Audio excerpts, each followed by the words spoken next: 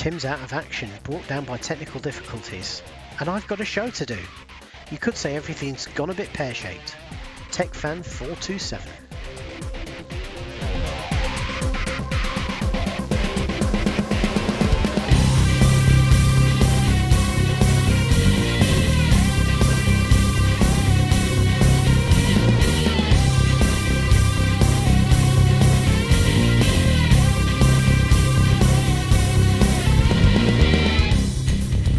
Everybody, it's one of your regular co-hosts here, David Cohen, and this is TechFan number 286, I think. I checked 5-10 minutes ago, and since then we've had technical problems. And the reason that Tim is not here is because he's having massive technical problems.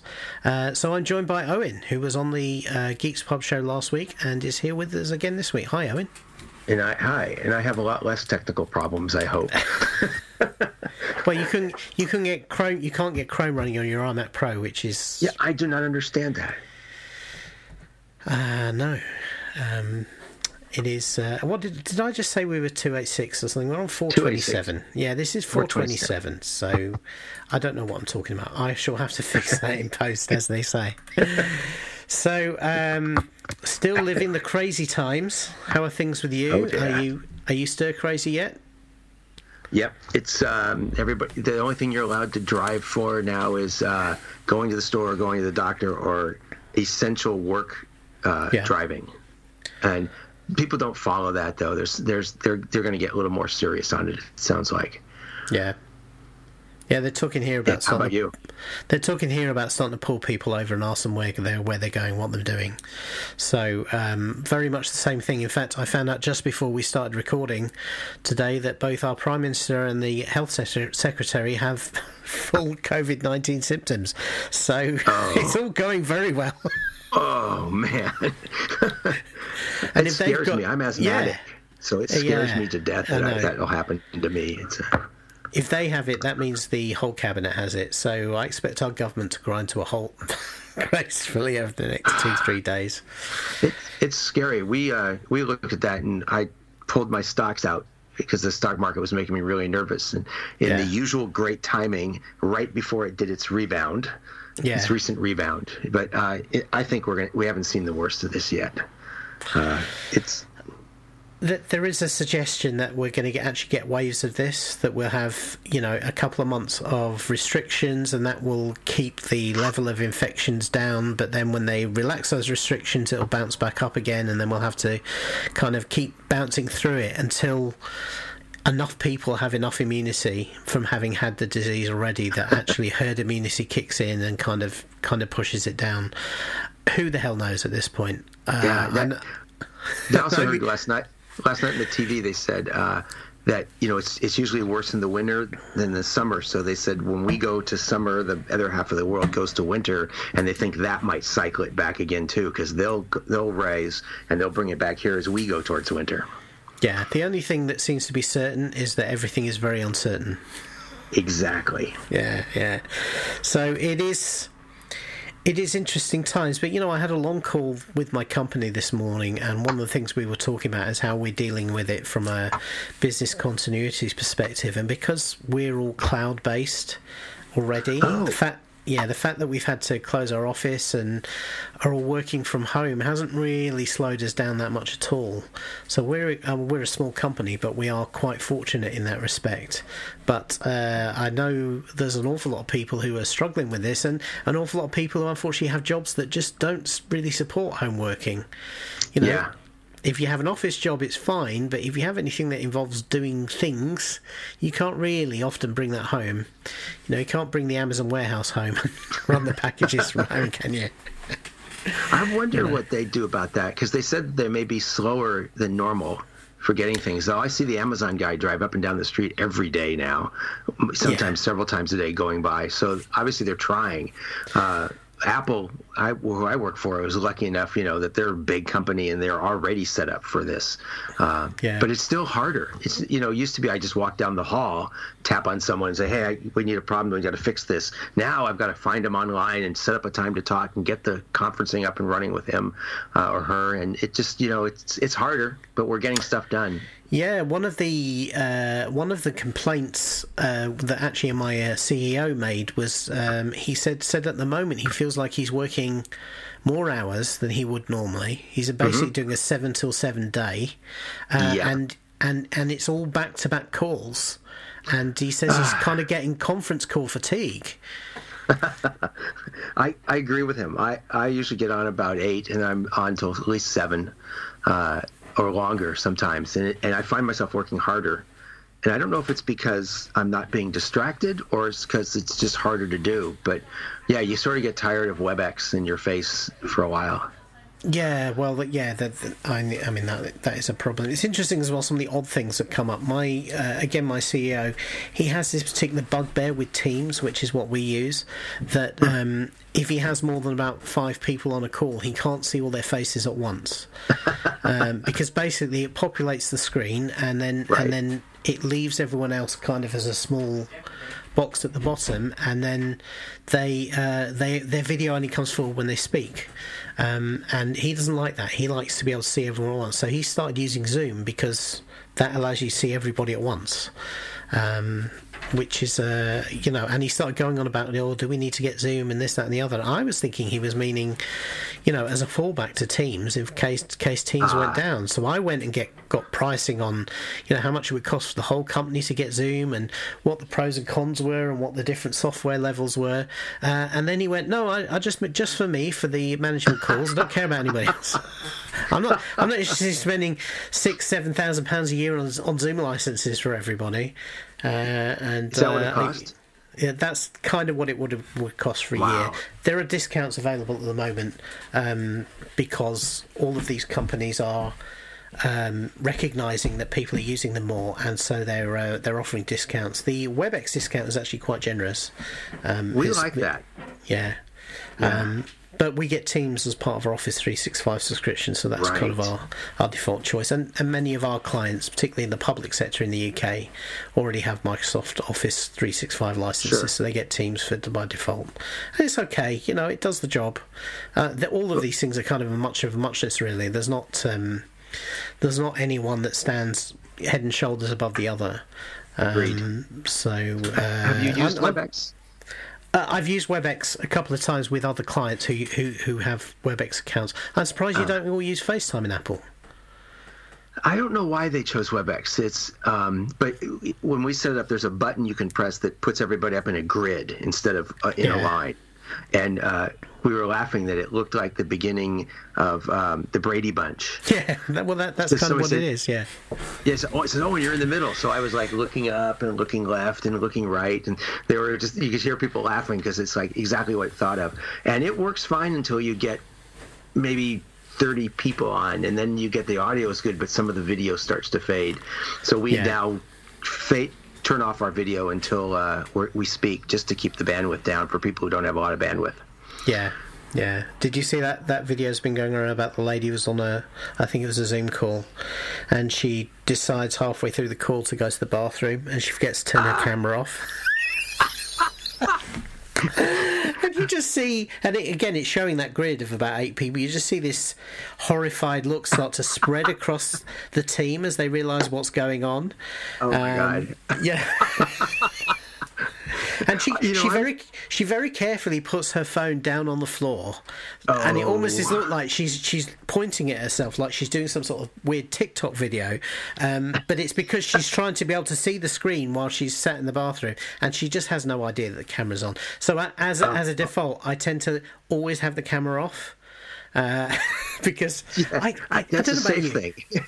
Yeah, I mean, I like using the camera for a one-to-one because then, just like we sometimes do to each other, we can't see each other speaking, and so your voices might collide. But for a call of 8 or 10 or even more than that people, I don't see the value of the video that much because you've got the tiny little box, and you can't monitor everyone's faces at once to see who's going to speak next. I think one of our largest ones was maybe 45 people in it, and they all don't fit on the screen. Yeah, I'm on an iMac Pro, and they all don't fit on the screen. Yeah. But I think that one of the reasons, I had to teach everybody that didn't know how to put their picture in the icon, because that's not trivial on WebEx. You have to. For me, I had to do it on the web client, not on the Mac client. But they want to know who's on the call. So they're because theoretically, once you get the link, you can just jump in. And we had Cisco meetings systems on the tables at work that hook into WebEx, and maybe that's why they picked WebEx, because they hook together. So someone can sit in a conference room, use the conference room thing, and be a WebEx person on the call. Right. And it's weird. You get all these people come in, and you go, okay, who's that? I don't know who that is, because they're worried about people jumping in on calls. Yeah. Yeah, well, that's a problem as well. The other issue I'm finding is that obviously everyone's had to adapt to this, and companies like mine, which already kind of are used to it, is fine. Though we've never used Teams as much as we're using it now, which I guess is a good thing, really. But for the kids' schooling, my son's at college, and they're relatively tech savvy, so they already have classroom systems and homework management systems and stuff. So in the main, they're using that, and I think they also have Teams. I think some of his teachers have set up a couple of Teams channels for distributing stuff and what have you. But my daughter's school, who've never done anything like this before, they're embracing a lot of this technology, and from that point of view, it's good. But the problem is every single teacher seems to be using a different system, and we're actually juggling about 5 or 6 different systems now to kind of keep up with all my daughter's work, and it's exhausting. It absolutely is. Because you get it right. Sorry, were they ever meant for that many people? No, well, no. It's the problem is that each teacher is solving the problem on their own. Oh. So they're going out and finding something. So somebody will use Google, and then somebody else will use some educational system they found, and then somebody else will use something open source. Somebody doesn't do like that, so they're just using email and sending out work through email. But again, then one day, there's one particular teacher. One day he'll scan it and send it as a picture. The next day he's sending you Word documents. And of course all this stuff needs printing. So because my daughter can't work off the screens or work off a phone screen or something, she needs a piece of paper to work with. So then you're trying to figure out, how do I print it out? And it's upside down, and the scan's not very clear, and it's just this massive overhead. And I'm doing quite a lot of technical support to my wife to try and keep on top of all of this. And then you get, I've set you something to do on this system, and it'll be some educational website or something. So then you have to register, and then you have to set up, and sometimes they need a client, so then my daughter can't necessarily use her iPad. She's got to use a computer, and it's just it's kind of out of control, really. And it shows there are so many options available, but without a little bit of strategy and thought behind it, it can become, just another overhead. And the other weird thing is the quantity of work she's getting is just immense. If she actually sat down and did it all, she'd be kind of doing a 45-hour week just on doing schoolwork. And I know for a fact they don't do this much in the school.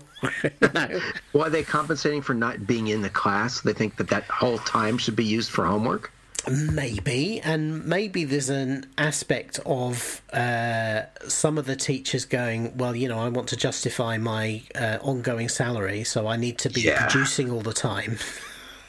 Maybe. This is where I want to. In listening to Guy and Gaz, he has a soundbite I love, which is, I don't know, I'm just making it up as I go along. That's what it sounds like. It's I don't know if that comes from Raiders of the Lost Ark or what movie, but it's I love that because that's the way I feel half the time. We'll just make it up as we go along. That's right. Yeah. That's exactly it. That's awful. I don't have kids, so I don't see that. But I watch my neighbors' kids are having that kind of problem. Well, here it's the weird thing that's here. So my neighbor's a teacher. He teaches in, I don't know if it's Oakland Public Schools or Berkeley Public Schools. And I said, well, are all the kids online now? And he says, well, we have computers we can give out, but not all the kids, because it's not in an affluent area, have internet. And so if one kid can't have it, they're not allowed to give it to everybody else because it becomes, that person's, being shunned. So they're now trying to figure out, that's right, how do you get everybody internet? Yeah, fair access, I guess, is important. Yeah. Yeah. I completely get it. But they should be like, okay, we're not using the buildings and the heating. We got enough money to buy internet now. It's not. They should be able to get a deal from Comcast because they're all about schools and stuff. So. Yeah, you'd imagine it's one of the things which, if you decide to solve the problem, there are easy ways to solve the problem. You just, you buy laptops with SIMs in, or you buy those little mobile hotspots that with a limited amount of data on, and you distribute those out as well to the kids who need it. It doesn't sound like the sort of thing that's insoluble, but again, it's just like we've just been saying, rather than each school or district making it up as going along, you want strategy behind it, so it all kind of joins up, and that's where it becomes hard, because then you need meetings and slides and decision makers and and you need to push it through a supply chain and all of that, and that is difficult to do, especially in these times when everyone is kind of working from home and not necessarily kind of all joined up the way they normally are. Well, that's a question I had for you. Do you find, and I hear it from people I talk to, I don't see it happening at Apple because they already streamlined their decision making to work like this. We do a lot of our stuffs on our computer, but are decisions being made quicker with less oversight because it's harder? I think, I don't know, in some respect, I mean, the way my company's responded is they are, the senior management team are having, and there's only like 50, 60 of us, but the senior management team are having a call every day in the afternoon, and they talk about issues. And so from that respect, we are seeing decisions get made more quickly than they normally would when they only tend to meet for once a week, and even then, they only have a limited amount of time, so they don't necessarily cover the entire agenda. So, you do get things which are always bumped down to the bottom of the agenda and never get looked at. And so they go on for months and months and months. So in that respect, we're improving our decision-making, but then again, that doesn't scale very well. So if you are, and having worked for a lot of public sector organisations in the UK, I know that normally if the work I'm doing is feeding into any sort of decision-making process, then you have to file it at least a week before the meeting happens so it can be processed and massaged and put into the agenda, and supporting papers circulated to everyone who's going to be there, and then they have to have the meeting, and then again they have to have time to reach that point of the agenda to discuss it, and you're not always brought in to kind of support the work you've done. You're often and so then you can find decisions are not made because they go, well, there's this point, this point, and this point we don't really understand, so we're going to have to go back and ask for more clarity on that, and so that then puts it off for another month. So I can imagine those sorts of bureaucracies are really going to struggle in this environment where you're actually doing all that stuff from home, and you're relying on the people who are doing the decision making to do a little bit more of the legwork to make sure they're informed to making the decision, rather than having an army of bureaucrats kind of help them get everything tabled for the decision making. Sure. Do you know what I mean? Yeah, I do. And I think that's some of the difficulties we're facing here in the UK at the moment. There's a big problem at the minute that none of the hospitals all the hospitals are saying they don't have the proper personal protective equipment to deal with the virus, with patients with the virus. There are huge shortages. Now, you see pictures on TV of the warehouses full of this stuff, but the problem is without a central bureaucracy to identify who needs what, who's going to receive it, when's it coming, get it on the lorry, get somewhere to accept it and file it and put it away somewhere in the hospital and distribute it inside the hospital. And that's bread and butter logistics.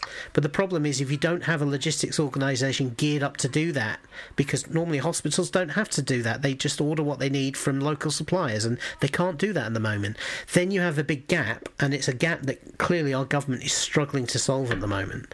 I think they're basically, their solution is they're bringing the army in to do it, because it's one thing the military knows about is about logistics.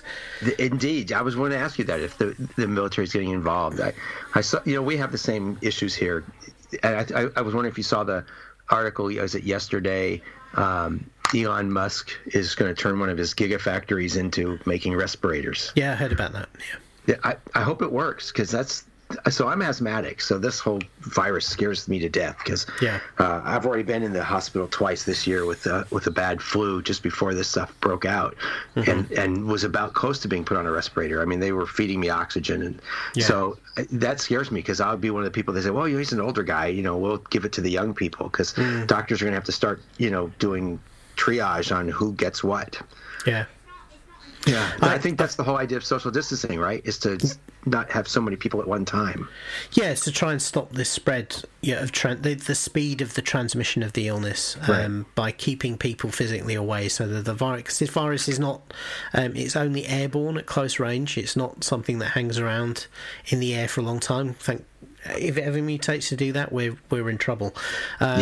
So as long as you keep away from people and you don't touch surfaces which people might have coughed or breathed on, then it's relatively hard to spread it. But the problem is people interacting in close proximity, it's quite easy to spread it. So that's the challenge.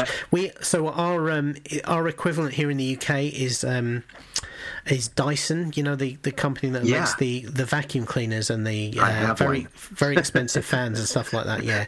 Well, obviously, electric motors that move air is their speciality, and so they've also put themselves forward, and they're trying to get a model of ventilator up and running in their factories instead. Here's the thing, though. The hardware is one thing, but having people who can run the hardware is the other, and that's going to be the shortfall, I think. Rather than normally countries are very good at churning out stuff when they have to, and I'm sure within a couple of weeks lots of people are going to be churning out respirators or ventilators, as long as there's an established design that you can take and kind of build the bits for. But having people who know how to use them is the challenge. I have a ventilator here in the house because I have sleep apnea. And about 12 months ago, I was leveled up on my sleep apnea. They decided that the CPAP, the continuous pressure machine I had, was not up to the job anymore because it couldn't go to high enough pressures that I needed.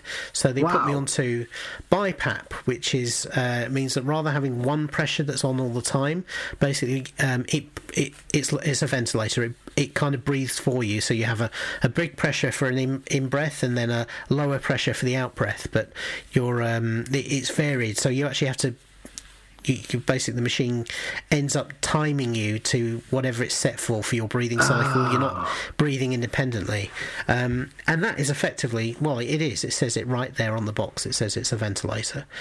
So how do you wear it? Is it a face mask or is it something? I have a mask that I put over my face every night. That has to be tight on so it doesn't leak, and then there's a hose that goes to the machine. So there's no oxygen involved. It's just taking room air, but it's actually pressurizing that, and it's actually kind of making me breathe. And obviously a higher end ventilator does that for people who can't actually breathe themselves, so it actually puts enough pressure in so that that you don't need to use your diaphragm muscle to actually breathe if you're not able to breathe on your own. But I think the ventilation for COVID-19 is in the middle ground. The problem is you can breathe, but your lungs are full of fluid, and so you need assistance, and you need to make sure that the right pressure gets in to get down to the bottom of those airways to keep you oxygenated. So I don't know whether I could find out how to use my ventilator in a medical kind of supportive role if I wanted to, but I can't imagine it's that complicated. But you need to have the skills to do that, and then to be able to configure the machine to do that, and then obviously keep an eye on the patient to make sure that it's keeping them well and keeping them oxygenated. So that's the skills gap. So having the technology is one thing, but the skills as well are another. They've set up in London a big field hospital in a conference centre. It's going to have 2 wards of 2,000 beds each equipped with ventilators, because London is a big hotspot for this disease. It seems to be infecting and creating more patients in London than anywhere else in the country at the moment. But they were talking about, would it be possible to run 2 beds off 1 ventilator? when you hear that sounds like, that doesn't sound like the right. top level of care right there. Well, I wondered, I used to scuba dive. I was like, well, scuba tanks or ventilators of a sort, you clamp them in your mouth and they push air at you when you breathe in. And you can set the pressure on them. I was like, why not just use scuba equipment? Seems like they have a solution for this. They just need the air being generated, I guess. It's but so I understand there's different levels. Like I've been on a ventilator where I just, like your sleep apnea machine, where it just helps me breathe. They use it for medication, asthma medications at times. But some of these people are being intubated, which is that scares me to death. I'm so claustrophobic. I don't know if I could. They'd have to knock me out to do that. Yeah. And also, not something that is an unskilled job. To get a tube down, you've got to get in the right place. You've got to not damage anything on the way. You've got to not introduce infection by putting that. That is that's kind of hardcore stuff. Then, yeah. Well, this is depressing. Let's try something else. So have you been? You say you've been working quite a lot from home, but have you had time to do anything enjoyable while you're locked in the house? Well, I'm only partway through it because I'm being very careful as I build it. I got into Arduinos and small computers a while ago. I got one that's like $3 sitting in my hand here that's got Wi-Fi built in. Right. So there's a guy who makes these displays called Lixie, Lixie, that they look like a Nixie tube, but they're done with plastic and edge lit to light up the numeral you need. And so I took some of his code. He did a library, and I've been building a digital clock out of it. And it's really amazing because it turns on and he fetches the time, and it's right. All right, cool. It's $3 for this little thing. It's I don't even know who makes it. I'd have to find the name for who makes it. I bought them off of it's called like a D1 Mini, and it's kind of cool. Well, I've also got a kit to make an old PDP-11 computer. It's the front panel, and you stick one of these Arduinos on the back, and they have the code available, and it emulates the PDP-11 of the time. You can even plug a terminal into it, which I use my computer to do, which I find funny. I use a computer that has thousands of times more processing power to connect to a computer that's emulating something from the 1970s. Yeah, I know. That is kind of fun.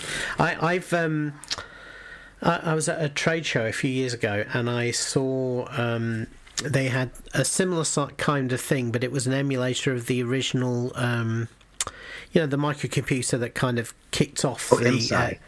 Yeah, that's the one. Yeah, the what was that called now? Well, I remember the IMSI. There was another one like that, but you did it by toggling switches on the front. Yeah, the IMSI 8080, that's right, yeah. And it had the switch toggles and all that. And isn't the PDP-11 a little bit like that? Yep, it has switch toggles in the front. It was a Unix-based machine. It was a little further along. But, yeah, if you look at this panel, you would say, well, that's just a more modern IMSI. It looks same kind of thing, different color. Yeah, I must admit, fun. I've always presumed the people who bought those first computers. I mean, the first one was the MITS Altair, wasn't it? That was the one that kind of really... Altair, thank you. Yeah, that really kicked off kind of computing in Silicon Valley. That was the one that Steve Wozniak saw and that Microsoft wrote the BASIC for and all that stuff. And whenever I see these, I think, well, how can you do BASIC on there? Because all it has is toggle switches, but I presume you had to connect something else to it to actually use it as a computer. Yes, I had one. So believe it or not, sometimes you used audio tape recorders.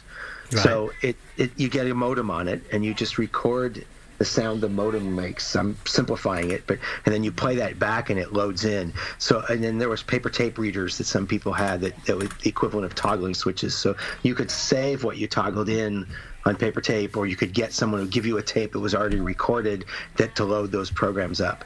And they had, I don't remember when the floppies came on. I had an early IMSI, and we used, it was belonging to a couple of us. We shared it, believe it or not. And we bought these Shugart 8-inch floppy disks. They were huge. The thing was immense, and it didn't hold very much on the floppy disk, but you could save things on. Took forever to read and write from them, but in those days it was kind of cool because it worked. Yeah. I started on first generation tube computer. Right. I saw they had one in our high school, and that was the same thing. It used an IBM typewriter and a paper tape punch and reader to get things in and off of it, and it was tic-tac-toe was an advanced program for it. Yeah, because I'd imagine most of the sort of stuff you do on a computer like that is the sort of thing that nowadays you just do on a pocket calculator. Yeah, Your watch probably. Your watch has more power. Exactly. Yeah. You watched War Games, right? I've seen War Games. Yeah. And what he was showing there, we built a thing called a Demon Dialer, and that's what it would do. It would pick up your modem, it would dial a phone number and listen for a modem tone. If it didn't get one, it would hang up and go to the next number, and you'd let that run all day long, and you'd come back and you'd find 25, 30 modems that answered. Of course, now you want to know what they are, so you start hacking on them. That really happened. Cool.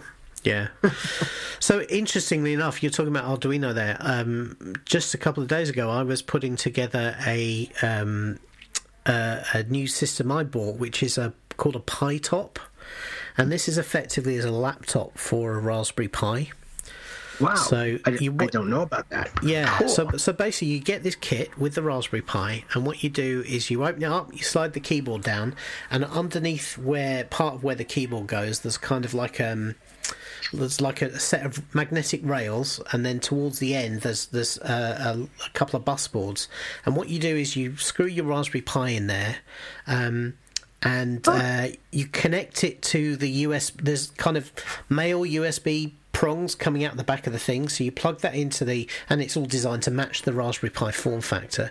So you plug the USB in there, and then put it down, and then there's kind of a little board that goes on the side that plugs into the HDMI and the audio jack of the Raspberry Pi. And that's used to give it to give your screen output, and then there's like a kind of a cooling system that clamps down over the top, and what that does is it also actually plugs into the pins on the side of the Raspberry Pi, the GPIO pins, and that gives you power to the board. So you put all that in, you kind of screw it down, you make sure you've got your SD card in there, slide the keyboard back up, and then turn it on. And this kit comes with a 14-inch screen, a battery and a keyboard and all the outputs you need, and then there's a whole load of other stuff you can plug into this rail system, but basically when you turn it on, then basically what it's done is made your Raspberry Pi into a laptop, and you know it's actually really, really cool, because it takes the Raspberry Pi is great, but the problem is you need a lot of kind of stuff to make any use of it. You need to have a keyboard and mouse, you need to have a power supply, you need to have a connection to a monitor, and the problem with the monitor is most monitors are connected to other things, and with many of us having laptops now, I don't have any freestanding monitors in my house, so actually doing anything on Raspberry Pi is kind of a bit of a pain in the neck, because you have to get it out, find a monitor, plug it all together, sit down and do it, and then when you're finished, you need to put it all away again and all that. This is great, because now I can just sit with the Raspberry Pi in my lap and just do whatever I want with it, and it's all self-contained. And yes, it comes with it's an educational thing, so it comes with some cardboard sheets that you can use as a template to make things that you can then put Raspberry Pi accessories into, and then it has breakout boards and a speaker and stuff like that you can plug in under the laptop keyboard next to the Raspberry Pi, so you can start doing prototyping or interfacing using some of the hats and the things like that you can get for Raspberry Pi. So it turns it into a little bit of a maker kit, really, but all in the laptop form factor, and it's really kind of cool. It's yours is this bright green thing I'm looking at? It is, the Pi 30. When I got it out on the kitchen table, Alexander kind of glanced over. I think he was playing on his Nintendo Switch. He glanced over and he went, "Oh my god, that is the most disgusting colour laptop I've ever seen." It is kind of a straight. Well, I was looking at they have a Pi 4 now, PiTop 4 now. Yeah, and they've decided that everybody wants aqua-colored things on that one. Those are kind of strange colors. They're having too much fun with colors. So, but this thing is very cool. It's like $249. It's not bad. It's hard. It's harder to get hold of now than it used to be, because I don't think they sold. It was originally a Kickstarter project. This, I don't think they sold as many as they were hoping for. They actually have like a desktop version, one that kind of looks like a Raspberry Pi iMac, where you don't have the battery, the laptop keyboard, or anything like that. It's basically it's just the a surround in a big screen. You bring your own keyboard and monitor to it. But the one they're selling now is almost like a standalone desktop unit that just basically beefs up the Raspberry Pi, and that's based on the 4. So the Raspberry Pi 4 is apparently, I've not tried one yet, but it's apparently much more powerful and much more usable as a full desktop computer replacement. But yeah, you can find them around. I got this. It was like an open box on eBay, so I paid much less than the going rate for it, which I was kind of pleased. It was interesting. I'd ordered one a little bit like this on Kickstarter that actually didn't build the Raspberry Pi in. The idea was that it was like a laptop dock style thing that you would just plug it in on the side and then use it like at the side, and it never. I'd been told it'd been sent, and then it never arrived. It was supposed to have arrived at Christmas, and it never came. So anyway, a few weeks ago I wrote to them. I said, look, I've never received this, and they went, oh yeah, there was a problem with our distributor in the UK, and apparently some of them were sent to the UK but then never got shipped, and now they don't know what happened to them. So they said, we can send you another one. I said, no, just give me my money back. Give your money back, yeah. I thought, well, if you know that's a problem, reach out to your customers in the UK and make sure that what you sent to them arrived. It does surprise me. I mean, I have another board called the Mojo, and it's actually been outdated now. That is like sort of like a Raspberry Pi with a FPGA on it. Yeah, and it came with I love the name PiTop because it sits on top, and it came with a embedded micro LED display board that just kind of clunks on top. And I was playing with that, and here's a lesson for people who do Raspberry Pi and those things programming. Don't plug more than one in at the same time on your computer. Because I was trying to download a program to one, and I was downloading it, wasn't working, downloading it, and I realized I was pushing it to the FPGA board instead, and I've completely disabled the small PC that talks over the USB, this processor. So it's now dead. I have to figure out how to put a JTAG on it and re-flash it because it's dead. Yeah. I couldn't understand why my program wasn't running. Now I know why. You know, I feel so stupid. It's like, why did I have both plugged in? Your board literally went does not compute and then died. Well, but when you do the thing that flashes, it just says pick a port, and it defaults to a port. And it's talking to my Raspberry Pi. Sure, go. No, I'll do it again. Yeah. So that's kind of fun. And the other thing I'm doing is, like we talked about before on last week, catching up on a lot of TV that I just haven't had a chance to watch. Yeah. You know, it seems like, you know, when I'm working, I have a long commute. I drive an hour and a half in bad traffic each way every day. I could take a bus, an Apple bus, but that takes almost 2 hours. But the advantage is I can work on the bus because they have Wi-Fi on there. Yeah. So when I get home, we have dinner. It's already like 8:30, 8:45 by the time we're done, cleaned up, and I just don't even want to sit down and watch television. Yeah, I can understand enough screens. Yeah, so a lot of bad TV now. Catching up on. And I finished Picard last night. That was the ending was fantastic. I'm only about halfway through, so don't spoil. No, I'm not saying spoilers. They did advertise though that next season is coming, so they've got renewed. I think as soon as they produced the first couple of episodes, it got kind of auto-renewed right there and then because you know, they knew it was going to be a big hit. So it was slow to start though. A lot of these shows are, because they know that some people are going to binge over 8 episodes, you know, because an awful lot of people who don't watch it week by week, but wait until it's all done and then sit down and watch it. And so I think they're in the habit of taking their time and spending a lot of time establishing the scenario and the characters and where they are and that sort of thing. Now the problem with that is that you can do that well or you can do it badly. Yes. And I know from watching some of the like Marvel shows on Netflix that some of those, they just seem to drag because you know, I don't like the situation where something dramatic happens and you think, right, they've got to respond to that straight away, and then the next episode they just don't. It's just like it didn't happen. It didn't happen. Yeah. Or oh yeah, we must get to that. You know, it's on our to-do list, but today we're going to do quite a lot of sitting around and talking about it before we get on with it.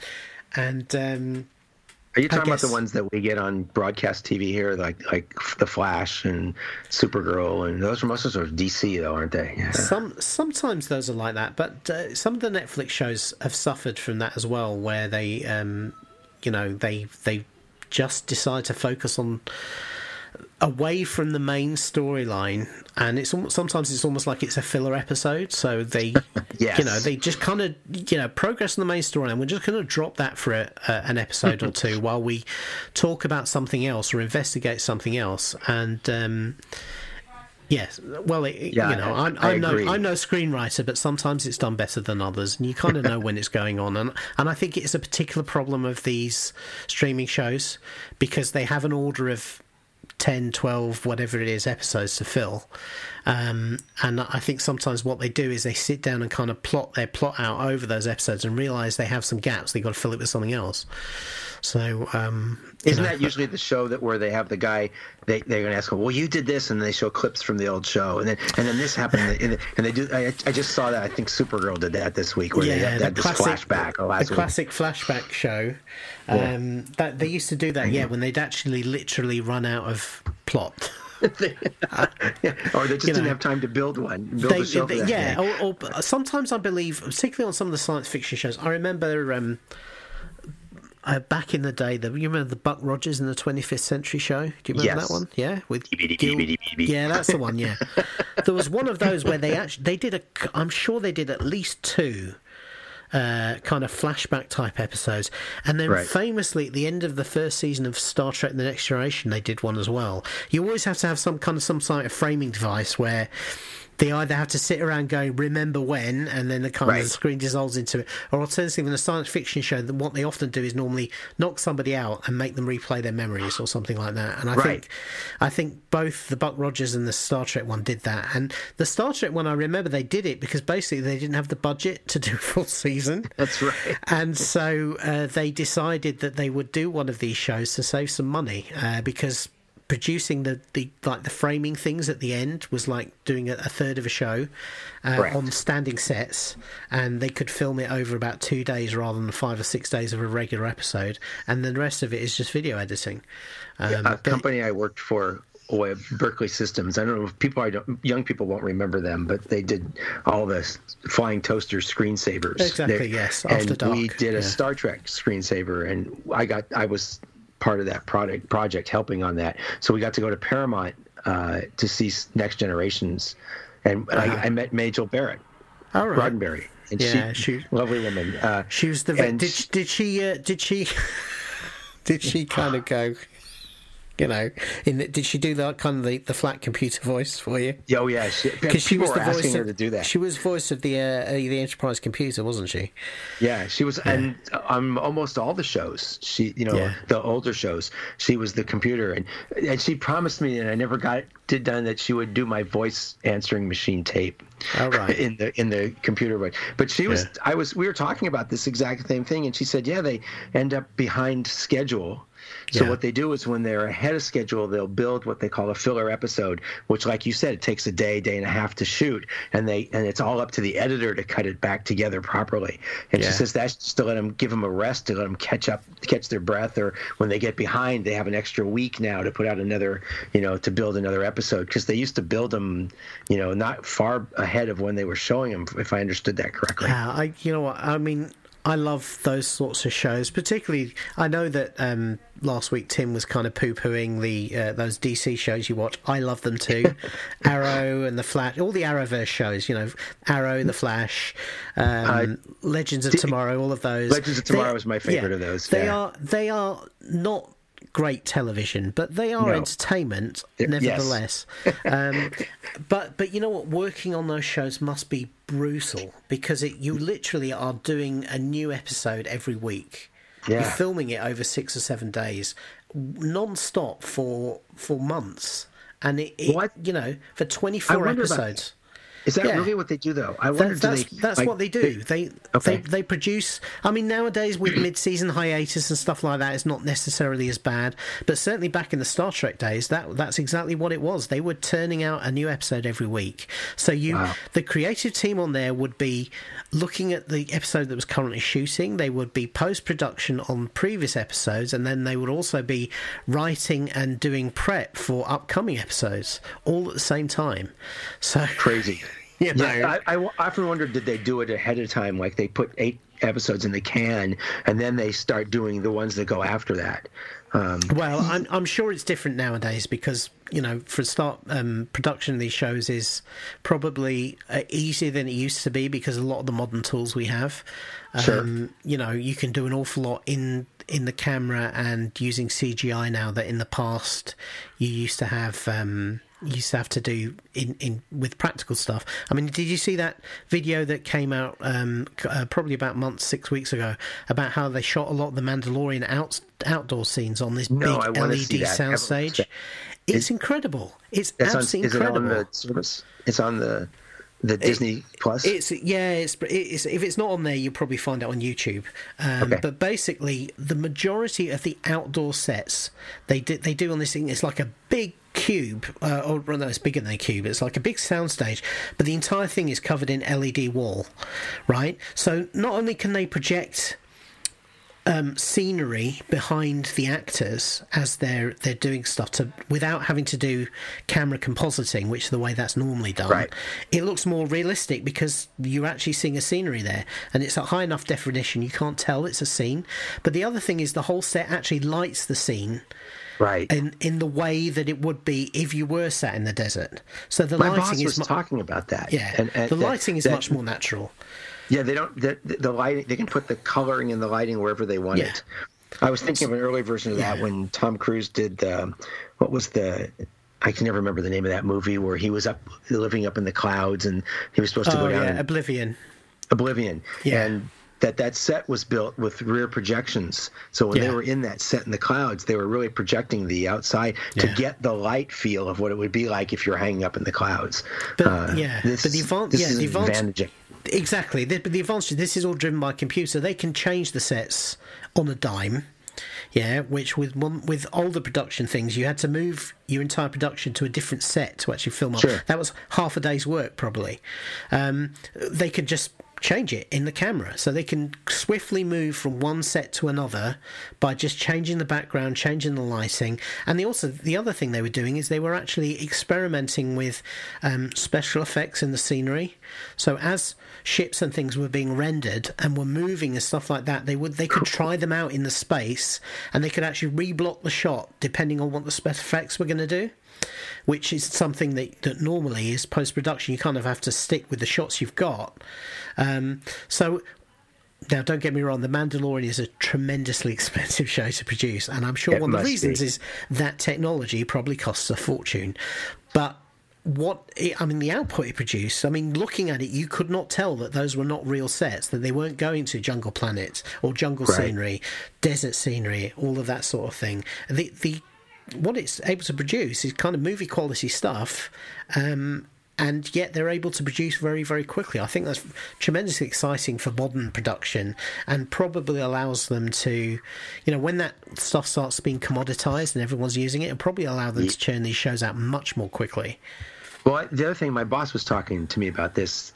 He wears a chrome silver kind of helmet, and if you do green screen kind of stuff, then you have to render all the reflections and everything else. And I think he said this lets them get the lighting on the helmet, so they don't have to do the rendering on him. They get the light from the LED walls, it's a brilliant idea. I haven't he talked about it, and that's where I heard about it.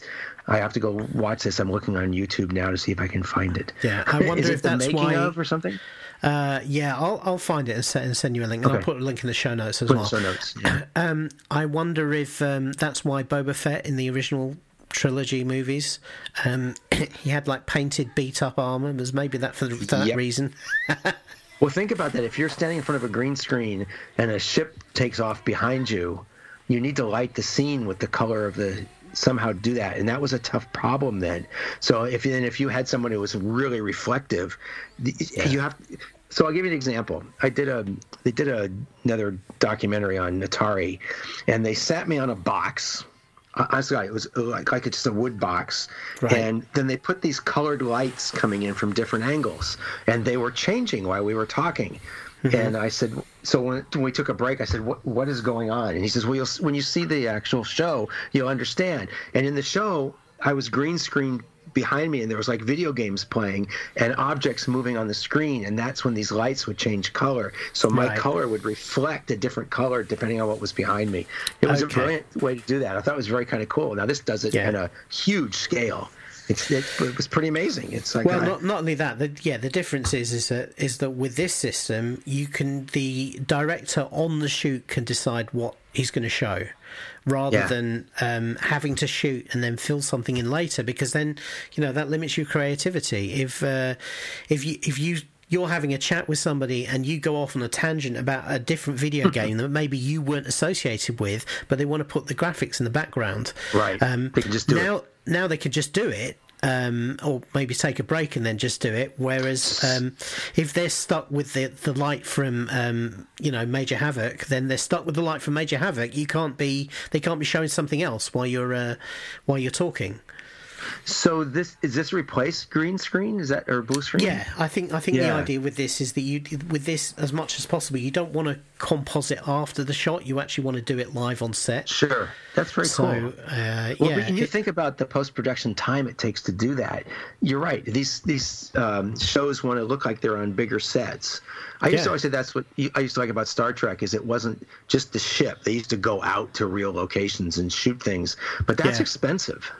It is, and not only that, you always, even with the Next Generation, you always got this discontinuity, because you could always tell when they were on the Planet Hell set, which was the the generic planet that they set up for alien planets, because obviously you angled rocks. Yeah, exactly. But you could, that's those are the ones where the guys in the red shirts would normally die within the first 5 minutes of beaming down. Yeah, but you always knew when you were there, because it was obviously filmed inside, and yet when they did an outdoor shoot, it looked completely different. So when Kirk is fighting the Gorn on, you knew that was out in real life in the desert, because you could tell, because the whole look of the show looked completely different than it did when they were inside on Planet Hell. That area just showed up on another show. That's the one I'm talking about, the angle rocks. They look, the rocks look like they shoot out an angle. And I've seen it in a couple other shows. Was it that scene, Breaking Bad, maybe? Yeah, that's right. That place is not far from Los Angeles, and once you recognise that particular outcrop of rocks, and you start looking for it, you'll see it. It's in everything. Absolutely. In fact, you just watched Picard, where when he went to what's the name of the girl who he had the falling out with, and then he recruited her. Yeah, with the curly hair. Yes. Right at the beginning of the show, second or third show, it was his former kind of protege who he kind of had a big falling out when he left Starfleet. Her trailer was in front of those rocks, and I'm sure they did it as a deliberate homage to the original Star Trek, because they knew that all the geeks would immediately recognise where it was. But it's quite a famous. It's quite a famous set, and there's a particularly distinctive outcrop. Once you're looking for it, you'll see it everywhere, and it kind of takes you out of the show a little bit. What's kind of weird is I got to, when I was at Paramount that time, we were there for the presentation of the final episode of Next Generation, but they took us on the set of like Deep Space Nine. Mm-hmm. And I have a photo of me somewhere. If I can find it, I'll give it to you to put in the show notes. Sitting at a control panel in the bridge on the control center of Deep Space Nine. Yeah, I have to tell you, when you see a set like that, it completely breaks your vision of what the show is about, right? Because you can build what you think this thing looks like this. The curly stairs the stairs that went up to the upper deck were made out of wood. Yeah. as were the rails, right? And then they add the sound of clunk, clunk, clunk when That's they were right, walking. Yeah. But the set that cracked me up is they have a set they call the Cave, and all those scenes where they were underground in something were resets of the Cave soundstage. So they, you know, I can remember the one where Picard and the Doctor have to sneak into this secret space, and they're climbing across. That's all done in this one cave set that they just push the rocks around. That was disappointing. Yeah. It just. Wait, you're not 100 feet off the ground? Oh, that's too bad. It's like, yeah, that's, you know. Well, the magic is they're still there. Yeah, sometimes that's the thing. You don't want to look too far behind the camera. But you know, I worked for Disney for a short time as a contractor and got to see underneath Disneyland.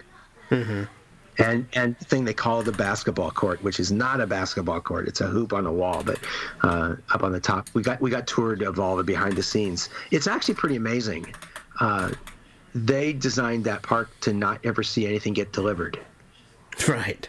Yeah. You never see a delivery guy walking with a hand truck down the main street to get some stuff to the Coca-Cola pavilion. No, it all comes up from behind. It's so cool that in Epcot they suck the trash out underneath the trash cans. Yeah. I guess you know, you don't want to see Mickey Mouse with his head off run behind the back of the building, have a cigarette. Well, there's a rule. I had a different badge. I was a contractor. If a non-Disney employee is present, the characters must be in character. So when they were touring us down underneath gave us a tour of the underneath this big U-shaped underground. Any characters that were down there had to keep their heads on and be in character because we were non-employees. I bet they loved it when you came around then. Oh, well, they don't like anybody down there, I'm sure. Exactly. Yeah.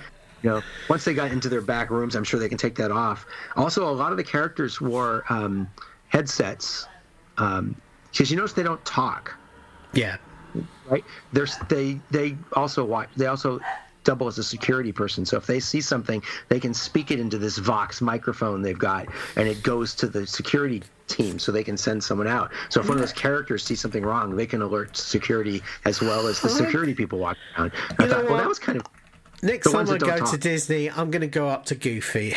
I'm going to go, hey, Goofy, snitches get stitches. So they said it's only the ones that don't speak. So Goofy doesn't speak. Mickey does, I think, but Goofy doesn't. But of course, what kind of brings that idea down is the fact that I'm sure they can't really see very well inside those things. I never got to see if that was true. They're normally looking through the mouth, aren't they? Because they normally have a black nylon over the mouth, and then that's when they normally are, because that's where your eyes are if you're not 8 feet tall like Mickey Mouse is in the suit. I don't know if this is true. This was just told to me by one of the guys when we were touring that they have radios and they can call security if they need to. But can you imagine? It gets hot in Southern California, and being in a Goofy costume. Yeah, and Florida as well, which is the same, you know. Yeah, and you've got the humidity there as well. I do believe some of those suits actually have air conditioners in them. You would think they'd have to have fans of some sort, right? Yeah, they've got some sort of cooling in there because, you would. But this is why, you know, Mickey comes out and he signs a few autographs and he poses a few pictures, and then after about 15 minutes he goes away again, and that's basically presumably stopped the cast member inside from expiring from the heat. It's got to be horrible. I mean, I just can't imagine. I'm hot just in a t-shirt, you know, and shorts if I'm walking in Disneyland. It's these poor guys. Yeah, we were at Universal in February. We went to see all the Harry Potter stuff. But you have to walk through the parks to get to the Harry Potter stuff. It's not near the entrance. My daughter had pictures taken with some of the Simpsons. Yeah, and those were big costumes, and so they had, I mean, it wasn't particularly hot that time of year, but they would have exactly that problem, even the smaller ones. And then in the evening we saw some of the Marvel characters over in the other park. Obviously they're wearing more conventional costumes, but still quite a lot of stuff. it must be a rite of passage for actors or people who want to. I would imagine most of them are actors to go and work in one of those parks doing one of those. I mean, the girls who play the princesses, you just have to basically they've normally got the costume, but also a big wig on, and then you have to sit there smiling sweetly at everybody for the whole time. That's what I was going to say. That's the hard part. You got 100 kids running up to you all day long, grabbing at you, and you have to not want to go get that. It's like I don't know if I could do that. How did you like the Harry Potter stuff? I haven't seen it yet. If you're into Harry Potter, I like the movies. Yes. Yeah, it's amazing because they really have the reproduction of what you've seen on screen absolutely down. So you go to Diagon Alley, you even go through it looks like you're walking through the wall to get into Diagon Alley, and then once you're in there, everything is what you've seen on the screen.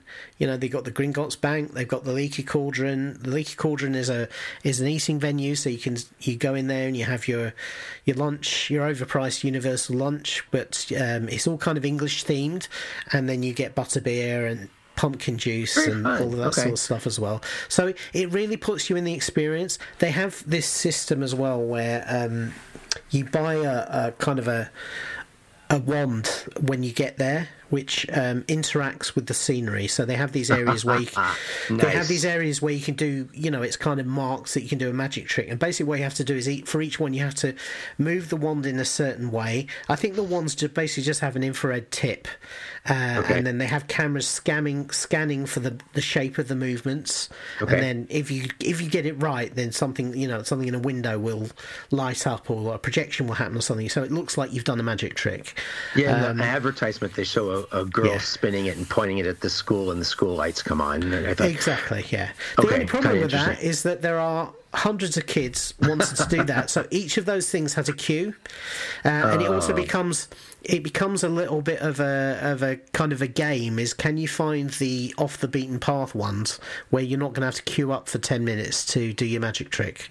And the other problem, of course, is what takes you out of it is if you've seen 15 kids in front of you do the same trick, then doing it yourself is, to me, doesn't sound like it's much fun. I agree that I would want to hide them around the park and have them switch on and off so they're not always the same.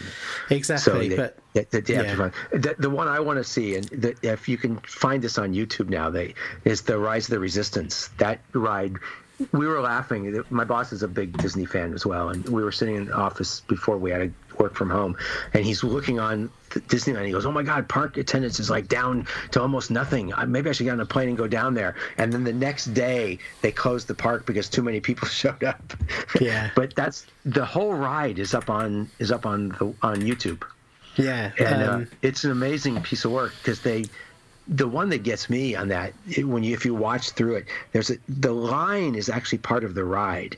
So you walk through this Star Destroyer or whatever the particular ship happens to be, and they have the hangar there, and the whole hangar wall is open and looks like space.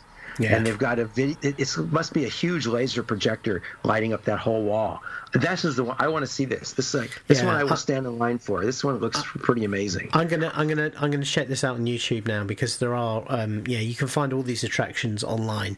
So the one that was most like that for us was the one inside Hogwarts Castle, where you basically you're lining up. And the ride you go on. A lot of the rides in Universal Studios are these ones where you're sat in a cab and it kind of moves, but not. Motion it's not simulators. Like, sure. It's a little bit like that, but it's more than just a motion simulator. It's basically it's on a track and it's moving. It moves. It's moving in time with projection stuff on a big screen, so it kind of tries to put you in the middle of the action. Some of them are better than others, to be honest, but that's what the Hogwarts ride does. So the idea with the Hogwarts ride is that the castle's been locked down and they want to get out to the Harry Potter and his friends want to get out to the Quidditch match. So as you're lining up, you're lining up inside Hogwarts Castle. So you see they have the paintings that talk to you, cool. and all of that, and they're talking to themselves as well. And then you actually queue past Dumbledore's office, and it is the office from the movie. Yeah, Nice. in fact, and he's there on the. They have a projection system, so it looks like he's there up on the balcony talking to everybody. And then they have another one where it's kind of the mess hall. You know, the what's the eating hall, dining room. Yeah, the dining and then room, you yeah. see Harry Potter and his friends kind of up on a balcony talking to each other and all of that. So all of that That's is really very good, cool. and that's when some of these rides, when you're queuing for like an hour or an hour and a half, you've got to have that sort of stuff in there to keep people entertained and kind of put them in it, you know. Like Star Tours did. I always loved the line in Star Tours. Now, you're talking about a ride like Star Tours, right? Sorry? You're talking about a ride like Star Tours. No, they're not like Star Tours at all. But they're not like Star Tours. It uses that technology, but basically you're in a cab of probably about 6 or 8 people, and it does move on a track. But then what happens is every scene it stops, and then you're looking at something in front of you, which is normally a practical set with some rear projection type stuff. Sure. You know, they're using the modern stuff like that hologram style things that we've seen over the past few years. It looks like that. So the characters look like they're in the scene, even though they're actually being projected on a sheet of glass. And then what happens is whatever happens on there, so things might fly at you, or the scenery might drop. You drop with it. You see, so your kind of ride vehicle is the motions it does kind of is in time with what you're seeing on the screen, and then they puff air and water at you and heat and that sort of thing to try and make you feel like you're in it. And as I say, some of them are better than others. We did the Gringotts Bank ride, which is a similar type of ride. It's a roller coaster. That's not a roller coaster. It's more like a roller coaster than the other one was, but it's using the same technology. It's not a regular roller coaster. But the problem with that is that the plot that was going on was all being taught by these characters in holographic projection on the scenery. But the ride was so loud you couldn't really hear what they were saying very well. So you can't. Certainly I couldn't anyway. I don't know if the kids did. So after halfway through the ride, I kind of got tuned out of it really. And the problem is if you're not into it, then it becomes you're just being shaken around and you want it to stop. You know. I think about some of the motion rides at Disney, like the Haunted Mansion. Yeah. They were smart. They put the speakers behind your head. Yeah. And then they use phasing to get the sound so you always can hear it. That's a hard problem. Yeah. Disney figured that out with their parades. Next time you go to a Disneyland park, when you watch one of the parades, note that the sound comes from everywhere. Yeah. And the speakers in the buildings and stuff are all synchronized to what's in front of you. Yeah. That's right. Which is just a brilliant design. It's just amazing that you're standing there and you hear the sound of the thing in front of you and you realize, wait, it's coming from behind me and across the street. And sound design is very impressive. On that, just one final recommendation before we finish now. Sure. We just got Disney Plus here this week. So it was just Tuesday that it came out. So we've been kind of binge watching our way through it because we've not had it as long as you guys have. There is a documentary on there that I have queued up. I'm probably going to watch it tonight. And basically it's a behind-the-scenes Imagineer documentary. Yeah. So understand they did those on Walt Disney's World of Color years ago. And what they've done is they've taken a bunch of those clips from the originals and they've added stuff to them. And I've seen them all in the original form. So it's cool to see them again. Yeah, I'm looking forward to that because the kind of behind-the-scenes stuff to me is the magic of making it so artificial is real magic. There's some of it is quite neat. I know, but I think the way they pull it off. I remember going to the original Epcot in 1982, and I just felt that the environment they created. It was so neat and well. I mean, I know Epcot's been kind of messed around ever since then because they don't kind of really know what to do with it. But back in the original day, the fact that it was so neat and well laid out and organised, and the music was everywhere, and the sight lines were great, and everywhere you went you could see something different and all of that. It was just so impressive, and it's always kind of really got me that every little thing you can think of and loads of things you haven't thought of, they have thought of and have kind of engineered it. Well, today they use computers, but before like I said, I did this contract work. They have a model of the area, like this tiny model, not tiny, but it sits on his table, and a little periscope-like thing they could put down on the ground. And then they could see what happens when they place the building, what it does to the sightlines. I mean, they actually thought about that. My favorite hidden thing was in Pirates of the Caribbean, you go down a waterfall. And you didn't go down a waterfall because they thought that would be fun. They go down a waterfall because the entrance to the ride is against the edge of the park, and they build the ride out. It took part of the parking lot, so the ride building is sort of out. It goes underneath. So you got to go down to get underneath the train and everything to do the ride, and that's why you come back up at the end. The same with the Haunted Mansion. How do we get people underneath the edge of the park? These guys thought of it. I find today a lot of stuff too much stuff is done with video. That was I went to Epcot not too long ago, and I was disappointed that everything was some video trick, because I really liked it, like you said before, that they really thought about fixing the environment, physical work. So and physical rides as well. I mean, I've always enjoyed those more than these. Star Tours when it was first done was new and it was incredible, but that technology got overused in the theme parks really too much. Did you ever ride it there was one in Las Vegas at the Luxor Hotel. No, I've not done that one, but I think I did. There was about 2 or 3 rides like that at SeaWorld, and it was just like, but this is lame.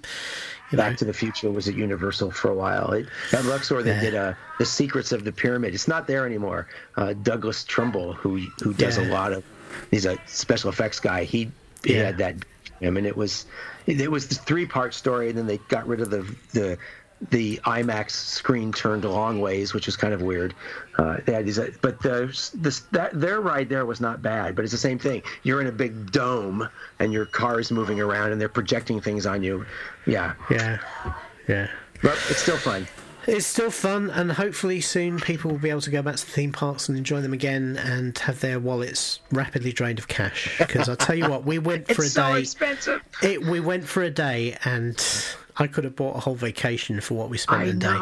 But, sometimes you got to do it for the kids. You wouldn't understand that because you haven't got the kids, but when you got the kids, I do it for me. I'm the kid. Yeah, exactly. I hell with the kids. I want to go see this stuff. My brother lives in Paris, and not long after he moved to Paris, he basically played hooky from work one afternoon and went out to Disneyland Paris, spent the afternoon there, and this is how karma works out. While he was there, one of his sons got his hand trapped in a door at school and kind of quite badly mashed up his finger. His wife wasn't able to get hold of him because he wasn't accepting calls because he didn't want to give away the fact he was at Disneyland. I snuck out and saw the one in Tokyo when I was in Tokyo for some work, and there's nothing like the Country Bear Jamboree singing in Japanese to give you a good smile. You know what? That certainly puts an image in my mind that I'm not sure I'm particularly comfortable with. But Owen, as always, great to talk to you. David, thank you for allowing me to join you today. Oh no, Sorry, it's always Tim a pleasure. wasn't able to come in. Yeah, it's always a pleasure. Now I just need to remember what we talked about for the show notes, otherwise Tim will be mad.